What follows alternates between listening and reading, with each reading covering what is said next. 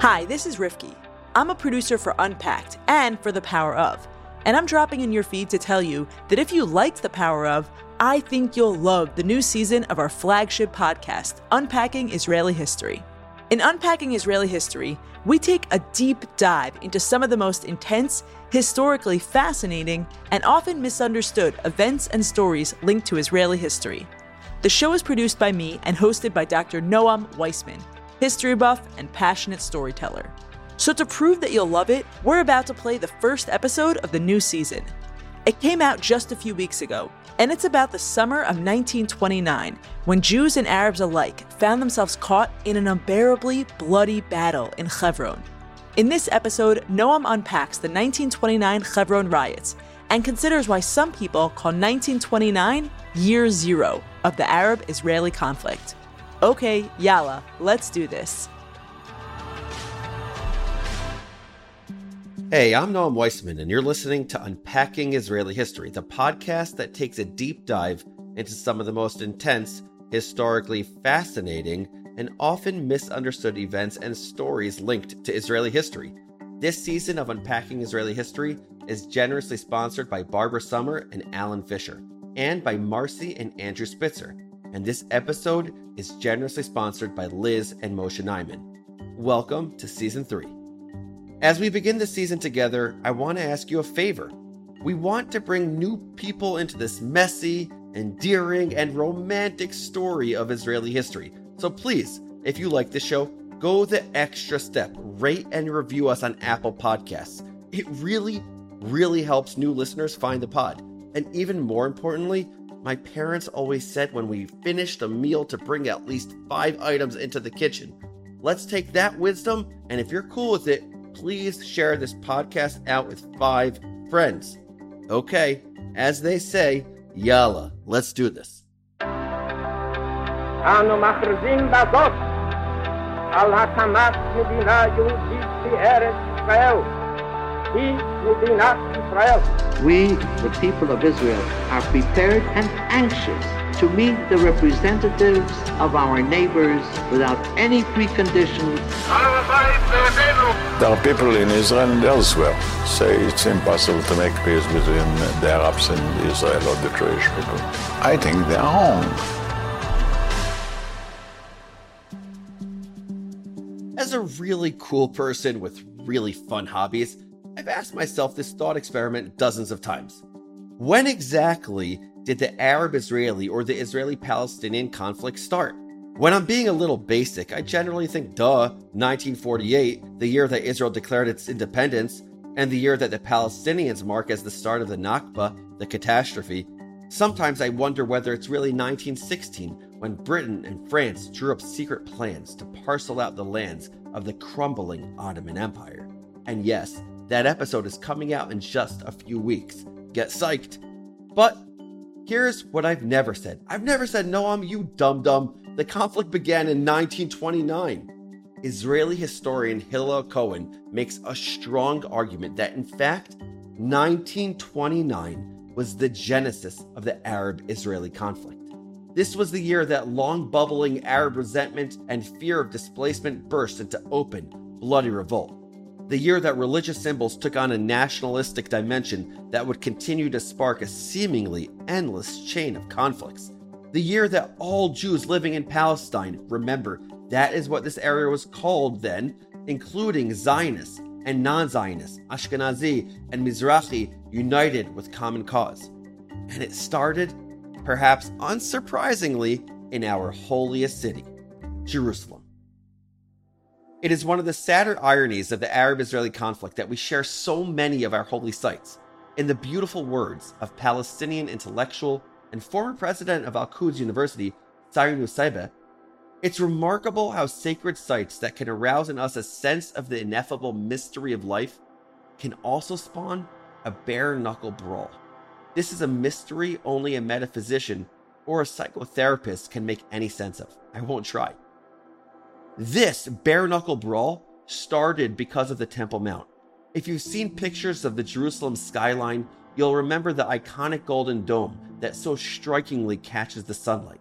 That is the Muslim shrine known as the Dome of the Rock, which, along with the Al-Aqsa Mosque, stands on the Temple Mount, named for the two Jewish holy temples that were once there. All that remains of the destroyed temples is the outer wall of the second temple, known as the Western Wall, or the Kotel. Tucked into its stones are countless prayers, scrawled on crumpled paper, the physical embodiment of 2,000 years of prayer, longing, and tears.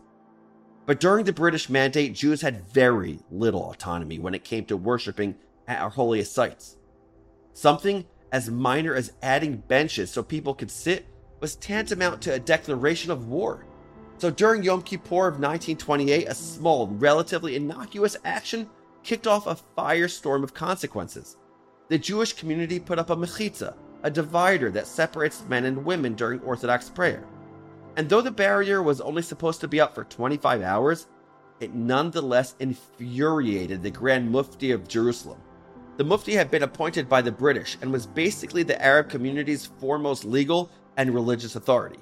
Think of him as roughly analogous to a chief rabbi. Unfortunately for the Jews of Palestine, the Mufti was also a virulent anti-Semite. Maybe you've seen those pictures of the Grand Mufti cuddling with Adolf Hitler. Links are in the show notes. So the short-lived mechitza was a delicious opportunity for him to reassert Muslim ownership of the Temple Mount. But when he demanded that restrictions be placed on Jewish worshippers, the British responded in a policy paper that while the Muslims owned the site, Jews were allowed to pray there. Jews 1, Mufti 0. So the Grand Mufti got creative, encouraging local Muslims to disrupt Jewish worship at the Kotel in any way they could, from launching construction projects nearby to holding unnecessarily loud religious ceremonies. Honestly, I'd be laughing at this comically petty energy, except that it quickly turned deadly serious. Rumors, let's call them conspiracy theories, began to circulate that the Jews not content with their wall would come for the Temple Mount next. Proving that fake news is not a modern phenomenon, the Arab community circulated falsified pictures of damage to the Dome of the Rock, claiming that Jews had begun their campaign to destroy it. Tensions seethed in the Holy Land until they erupted on Tisha B'Av 1929. Tisha B'Av is the saddest day on the Hebrew calendar, commemorating the destruction of both temples, along with a score of other historical tragedies, which made it a highly symbolic day for a protest about ownership of the Kotel. Remember, the Kotel is all that remains of the Second Temple. So a few hundred Jews marched to the Kotel shouting, "The wall is ours," and singing Hatikva, which would become the Israeli national anthem in just a few years. As far as political demonstrations go, this was pretty tame stuff, except for one thing. Sayinu Saber writes that this was the moment that the 3,000-year-long Jewish spiritual attachment to the Western Wall turned into a nationalistic slogan, which in turn produced a nasty backlash among the Muslims. Stay tuned for the end of the episode when I tell you why I disagree with Nusaybeh. But we can agree with the next statement. This procession made a mob stirred up by the Mufti go berserk. In his book, Righteous Victims, Israeli historian Benny Morris expands on exactly what that means, explaining leaflets were distributed by Husseini activists in nearby Arab towns and villages, enjoining them to attack Jews and to come to Jerusalem to save the holy sites. One flyer stated, "Rise up against the enemy who violated the honor of Islam and raped the women and murdered widows and babies." Nusaybeh picks up on this thread. He explains that the day after the Tisha B'Av procession, screaming "Islamiyah," Muslims raided the wall and tore up Jewish prayer books. Then a Jewish boy was stabbed to death after a quarrel on a soccer field. Soon, violence fanned out across the country. The worst of it was centered on two ancient Jewish holy cities, Tzfat, or Safed, a city of mystics nestled high in the Galilee, and Hebron. We're going to focus on Hebron, an ancient city tucked between the mountains of Judea, now commonly referred to as the West Bank. Nerd corner alert. Hebron is mentioned 87 times in the Hebrew Bible, and Jewish tradition holds that the four illustrious founding couples of Judaism, Adam and Eve, Abraham and Sarah, Isaac and Rebekah, Jacob and Leah, are buried there in a tomb known as Ma'arat HaMachpelah, the cave of the patriarchs. After the Temple Mount, it is the second holiest site in Judaism. And if you're keeping track of my son, Eyal's Jewish education, it's the first story he learned about in third grade Judaic studies. In Judaism, Hebron is kind of a big deal. Still, in 1929, Hebron's Jewish community, though ancient, was tiny, fewer than 1,000 of the city's 20,000 residents. Historian Tom Segev writes that the relations between Arab landlords and their Jewish tenants were generally good. Yet he also recounts that as the Zionist community grew, so did Arab animosity. Soon, harassment, stone throwing, and even beatings became the norm, and the Jewish community made several, sadly prescient complaints that the Hebron police force was not doing enough to protect them. But historians also agree that as news of the unrest in Jerusalem made its way to Hebron, the Jewish community was so confident that they refused to evacuate or to accept Haganah protection, a decision that surely haunted them later. Newspaper accounts claimed that the Jews were told that something was coming, with one reporting that the Arab homeowners told their Jewish neighbors that today will be the great slaughter. The troubles began on Friday, August 23rd, as Arabs pelted people and property with stones. But things escalated quickly, and by 4 p.m., the mob had claimed its first casualty. 24-year-old yeshiva student Shmuel Halevi Rosenholtz, stabbed to death outside the famed Hebron Yeshiva. To add insult to injury, when he was buried later that day, the Hebron police, fearing that a large public funeral would only further arouse the rioters, limited attendance to 6 people. As anxieties mounted, Eliezer Dan Slonim, a well-respected figure among Jews and Arabs alike, offered his home as a refuge to any Jews concerned about violence. 40 yeshiva students took him up on the offer, with tragic results. Polish tourist Wael Grodzinski, who took refuge in the Slonim house, later recounted that Shabbat morning service had just begun when he saw several cars packed with Arabs bearing sticks, swords, knives, and daggers. As the vehicles passed the house, the Arabs spied the Jews and drew their fingers across their throats to signify slaughter. The brutality began shortly after. As Grodzinski later recounted, the shrieks of the women and the babies wailing filled the house. With 10 other people, I put boxes and tables in front of the doors, but the intruders broke it with hatchets. We began running from room to room, but wherever we went, we were hit by a torrent of stones. I looked out and saw a wild Arab mob laughing and throwing stones. Unfortunately, Slonim's offer to take in yeshiva students had backfired. See, as the manager of the Anglo-Palestine Bank and the son of Hebron's chief Ashkenazi rabbi, Slonim was so well connected that the Arab leaders of the massacre gave him an ultimatum. They told him they would spare all of Hebron's Sephardi Jews if he just handed over the Ashkenazi yeshiva students hiding in his home. It's a choice eerily reminiscent of the impossible calculus so familiar to us from Holocaust stories. And I now need to give a bit of a trigger warning. For Slonim, the choice was clear. He refused and was shot on the spot, along with his wife and 4-year-old. Grodzinski, who along with a few others had survived the massacre by hiding behind a bookcase in the Slonim home, described the aftermath thus: I could find no place to put my foot. In the sea of blood, I saw Eliezer Dan and his wife, my friend Dubnikov, a teacher from Tel Aviv, and many more. Almost all had knife and hatchet wounds in their heads. Some had broken ribs. A few bodies had been slashed, and their entrails had come out. In a letter to the High Commissioner, survivors reported unthinkable atrocities, widespread rape, the castration of 7 men, including rabbis in their 60s and 70s, a 70-year-old tied to a door and tortured until he died, a 2-year-old with his head torn off, a rabbi set on fire, an elderly disabled pharmacist tortured to death, his wife mutilated, his daughter raped and murdered. There are many more eyewitness accounts I could share with you, and all of them are unbelievably brutal. But it hurts to talk about and it hurts to listen. So suffice it to say, this massacre was ugly. And yet, through the horror glimmered moments of humanity.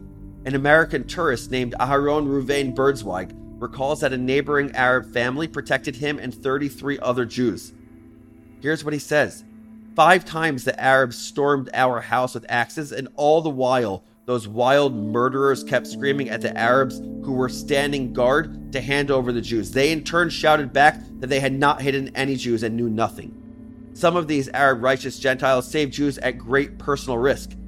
Eliezer Dan Slonim's sister Rivka later recounted the amazing story of the neighbor who saved her and her father. The mob at our house said, "We heard Abu Shakar's voice. Go away. You may not come here. You'll have to kill me first." He was 75 years old, but a strong man. A man from the mob raised his sword and said, "I'll kill you, traitor." Abu Shakar replied, "Go ahead and kill. There is a rabbinical family here, and they are my family." The sword pierced his foot, but he refused to move, even after the mob had retreated. When we tried to bring him inside for treatment, he refused out of fear that they would return. Similar stories abound. Of the 550 Jews in Hebron that day, 67 were butchered. Roughly 130 hid or pretended to be dead, or were lucky enough to live in homes left miraculously untouched. Approximately 300 Jews were protected by 28 Arab neighbors. Think about that for a second. 28 people saving 300. Neighbors protecting neighbors. In all this darkness, what a glimmer of potential hope for the Middle East. The Hebron riot ended at 10:30 that Shabbat morning, mere hours after it began. But violence engulfed the region. During that week of terror in Jerusalem, in Hebron, in Sfat, in tiny towns in the Judean hills, 133 Jews were murdered and 339 wounded. 116 Arabs were killed, mostly by the British, though there were reprisal attacks too. Some Jews flouted the Haganah's official policy of restraint and took matters into their own hands, killing several innocent Arab bystanders, and in one reported case, breaking into a mosque to burn books. Among the casualties of the riots was an idea, the belief that the British were capable of protecting the Yishuv. Eyewitnesses reported that the British did little to stop the slaughter, and that even when the British tried to quell the rioting, they were painfully outmaneuvered and outmanned. No, after 1929, it became clear that even if they wanted to, which is highly debatable, the British were simply not in a position to act in the interests of Palestine's Jews. High Commissioner John Chancellor warned London that the Arab world was awash in anti-Jewish propaganda. Should neighboring Arab countries invade Palestine to help their brethren in the fight against the Jews, the British would likely be powerless to stop them. The British did not enjoy feeling powerless. In classic bureaucratic fashion, they sought to learn why the riots had happened, so they could formulate a coherent policy in response. The Shaw Commission, helmed by British jurist Sir Walter Shaw, considered the testimony of both Jews and Arabs before making its recommendation. But as Aryeh Avneri reminds us in his book The Claim of Dispossession, policy in Palestine was not formulated solely by the British government in London. The Mandates Commission of the League of Nations served as a kind of supreme supervisory body. Many countries were represented on this commission, including members of the British Commonwealth, and winning their favor was a prime object of the political activity by both Jews and Arabs. Unfortunately for the Jews, the Arabs won this round. In the words of American historian Naomi Cohen, the Shaw report whitewashed the Mufti and the Palestine Arab executive, as well as the British officials in Palestine, and criticized the immigration and land purchase policies that it said gave Jews unfair advantages. The commission also recommended that the British take greater care in protecting the rights and understanding the aspirations of the Arabs.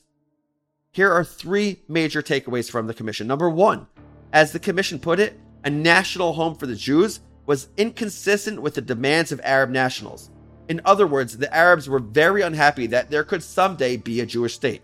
Number 2, to the Arabs, the tide of Jewish immigrants represented an economic threat, which brings us to takeaway number 3. As the report said, a continuance of Jewish immigration and land purchases could have no other result than that the Arabs would in time be deprived of their livelihood, and that they and their country might ultimately come under the political domination of the Jews. In short, as Naomi Cohen put it, the Shaw report was a blow to Zionists everywhere. Because the commission recommended limiting Jewish immigration and land sales significantly, which had far-reaching results. For more on British immigration policy and Mandate Palestine, check out our Season 2 episode on Black Saturday. So, that sums up the relationship between the Jews and the Brits post-1929. What about the other key players in this whole mess? As you might imagine, the riots of 1929 demonstrated to the Jews that they could no longer rely on warm personal relationships with their Arab neighbors. It's true that some Arabs saved and protected their community as Jews, but thousands turned on them in an instant. This was painfully illustrated in 13-year-old Judith Reisman's testimony about the Hebron Riot, recounted here in a 1929 article from the Jewish Telegraphic Agency. When the Reisman girl had told her story in the breathless silence of the courtroom, the judge asked her if she could identify anyone. She calmly walked up to Ibrahim Abdelaziz, a young Hebron merchant, her father's next-door neighbor, saying, "Yes, Ibrahim was nearest my father, with the knife uplifted when the mob overtook my father." Then, addressing the Arab, who hung his head in shame, the girl asked him, in the kindest voice imaginable, "Ibrahim, how could you?" This last phrase, "Ibrahim, how could you?" heartbreakingly sums up the fractured relationship between Jews and Arabs in the wake of 1929. It was now painfully obvious to everyone, Jewish and Arab alike, that any common ground the two communities may have shared had just gone up in smoke. This is why Hillel Cohen calls 1929 year zero of the conflict. He writes, "During the course of the riots, many, perhaps most Jews and Arabs came to believe that they were caught in an unbearable, bloody conflict with each other, and this view became indelibly fixed in their minds. Beyond this, each side saw itself as the ultimate victim." Cohen writes that in Jewish historical memory, the riots of 1929 became emblematic of Arab savagery, serving as ostensible proof that Arabs thirst for Jewish blood. At the same time, in the view of the Arabs, the disturbances were a legitimate national uprising. Or as Nisaiba puts it in Once Upon a Country, the mob, inflamed by an insanely simplistic nationalism, no longer made any distinction between Jews and Zionists. It was a black and white proposition, them against us, an awful precedent. The division was reflected in the hateful propaganda that swept the Arab street. 2 weeks after the massacre, a British officer reported a manifesto full of falsehoods and inflammatory material which has been issued to Muslims in other countries. Yes, even in 1929, the power of fake news was strong. High Commissioner John Chancellor told the Colonial Office in London that the latent, deep-seated hatred of the Arabs for the Jews has now come to the surface in all parts of the country. Threats of renewed attacks upon the Jews are being freely made and are only being prevented by the visible presence of considerable military force. Keenly aware of their Arab neighbors' vitriol, the Jews spent the remainder of 1929 getting serious about self-defense. It was hard to ignore the fact that other settlements protected by the Haganah fared better in the riots than Hebron and Tzfat, where the Jews were unarmed. Danny Gordis, Israeli historian, writes that in the wake of the riots, the Haganah transformed itself from an untrained military into a well-organized underground force. A Jewish army was beginning to develop. So too was the desire for revenge. While the Haganah itself preached restraint, its splinter groups, inspired by Ze'ev Jabotinsky, took the battle to the enemy. For more on this, check out last season's episode on Black Saturday. I'm telling you, check out that episode. But these militias weren't motivated solely by revenge. They had something to prove. They had to be intractable in order to build their country. Or as Jabotinsky put it, they had to build an iron wall. In his words, there can be no voluntary agreement between ourselves and the Palestine Arabs, not now, nor in the prospective future. The only way to obtain such an agreement is the iron wall, which is to say, a strong power in Palestine that is not amenable to any Arab pressure. The 1929 riots broke the fragile trust between Jews and Arabs. And we have never been able to fully rebuild it.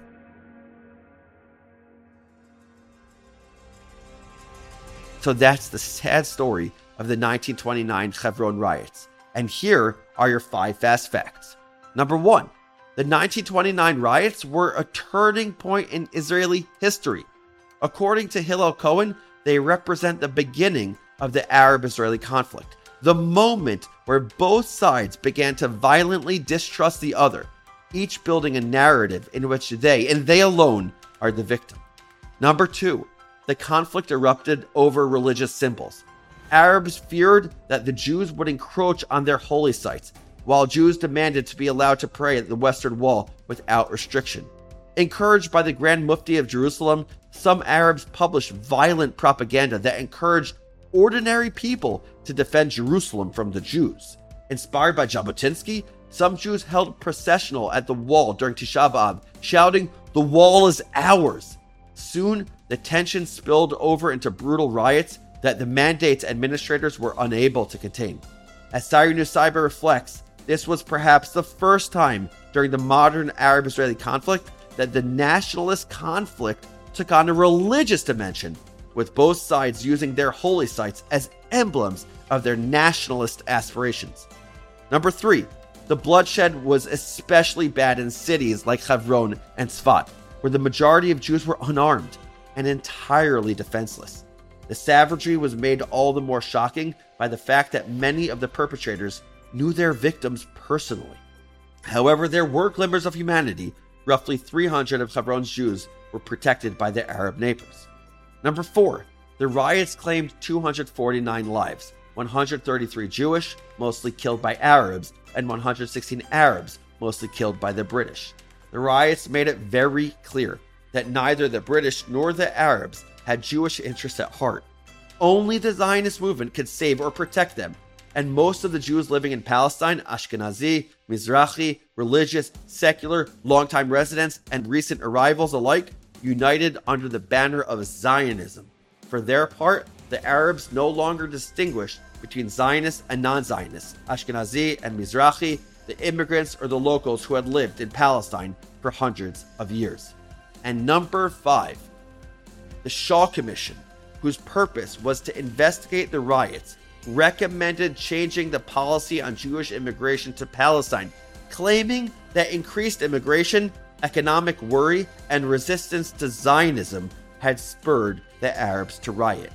British limits on immigration would have some far-reaching consequences on Israeli history. Seriously, listen to our Black Sabbath episode. Those are your 5 fast facts. But here's one enduring lesson as I see it. Remember the start of this episode when I told you that I disagreed with Nusayba's claim that the riots at the Kotel were the first time the Jews used their religious symbols for nationalist purposes? Here's why. I think that for all his insight, Nusayba misunderstands that Israel's holy sites are inherently political.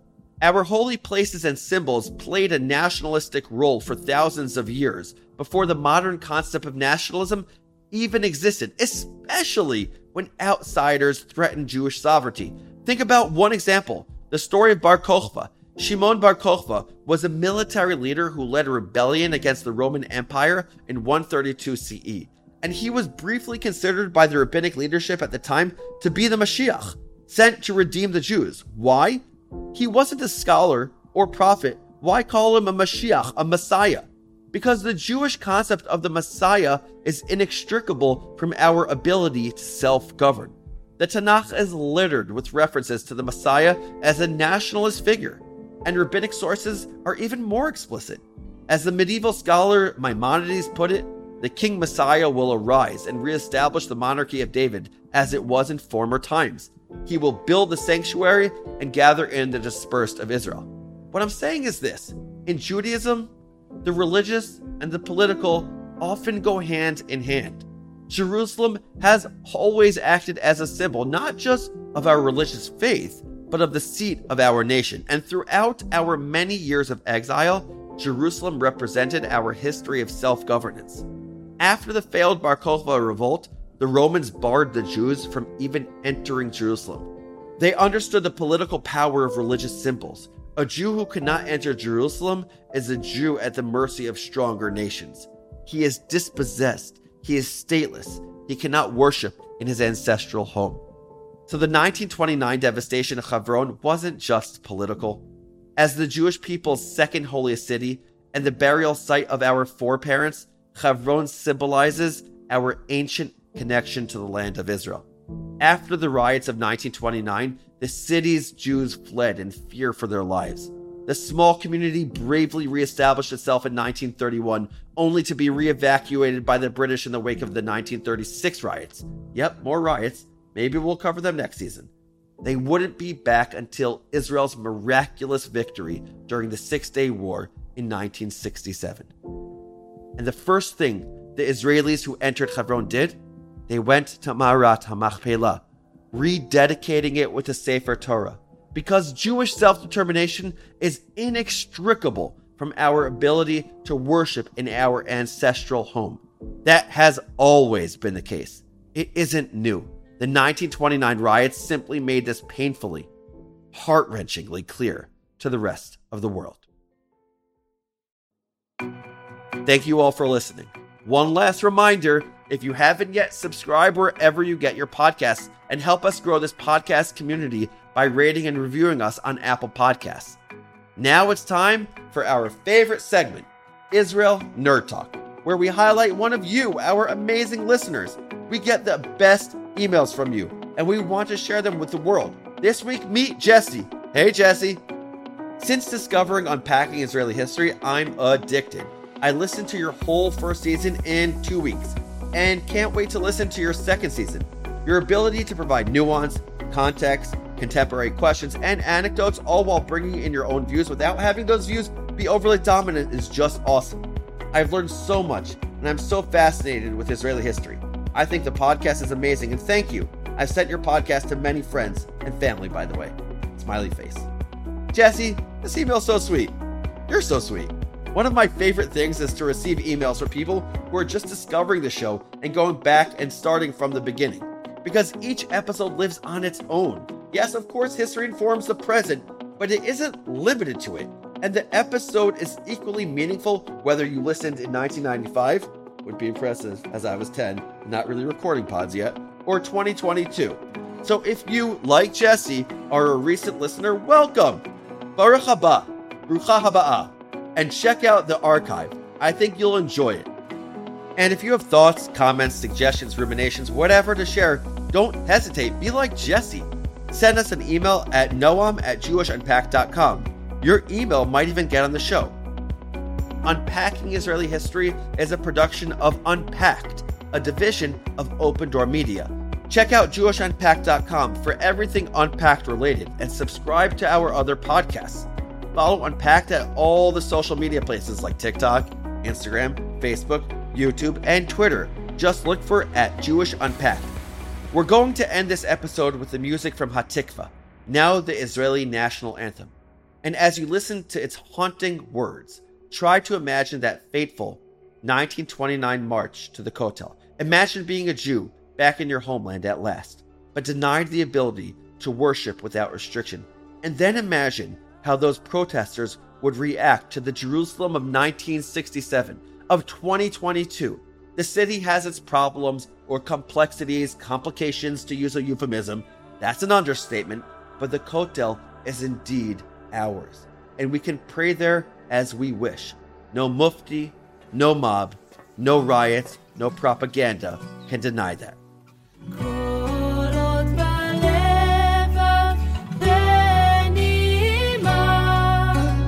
נפש יהודי הומייה ואתם מזרח קדימה עין לציון צופיה עוד לא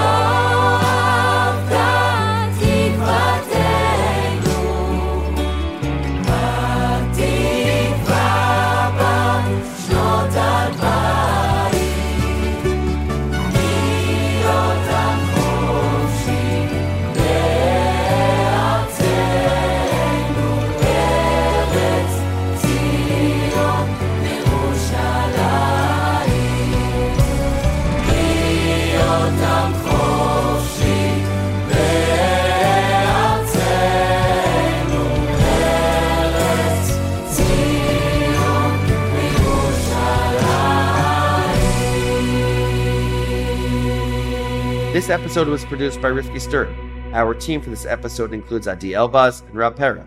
I'm your host, Noam Weissman. Thanks for listening. See you next week. Thank you so much for listening. If you enjoyed this episode, there is way more where this came from. Go subscribe to Unpacking Israeli History wherever you're listening to this show, and you can catch up on the first 2 seasons while also enjoying this season. And don't forget to email us. We will answer. podcasts@jewishunpacked.com.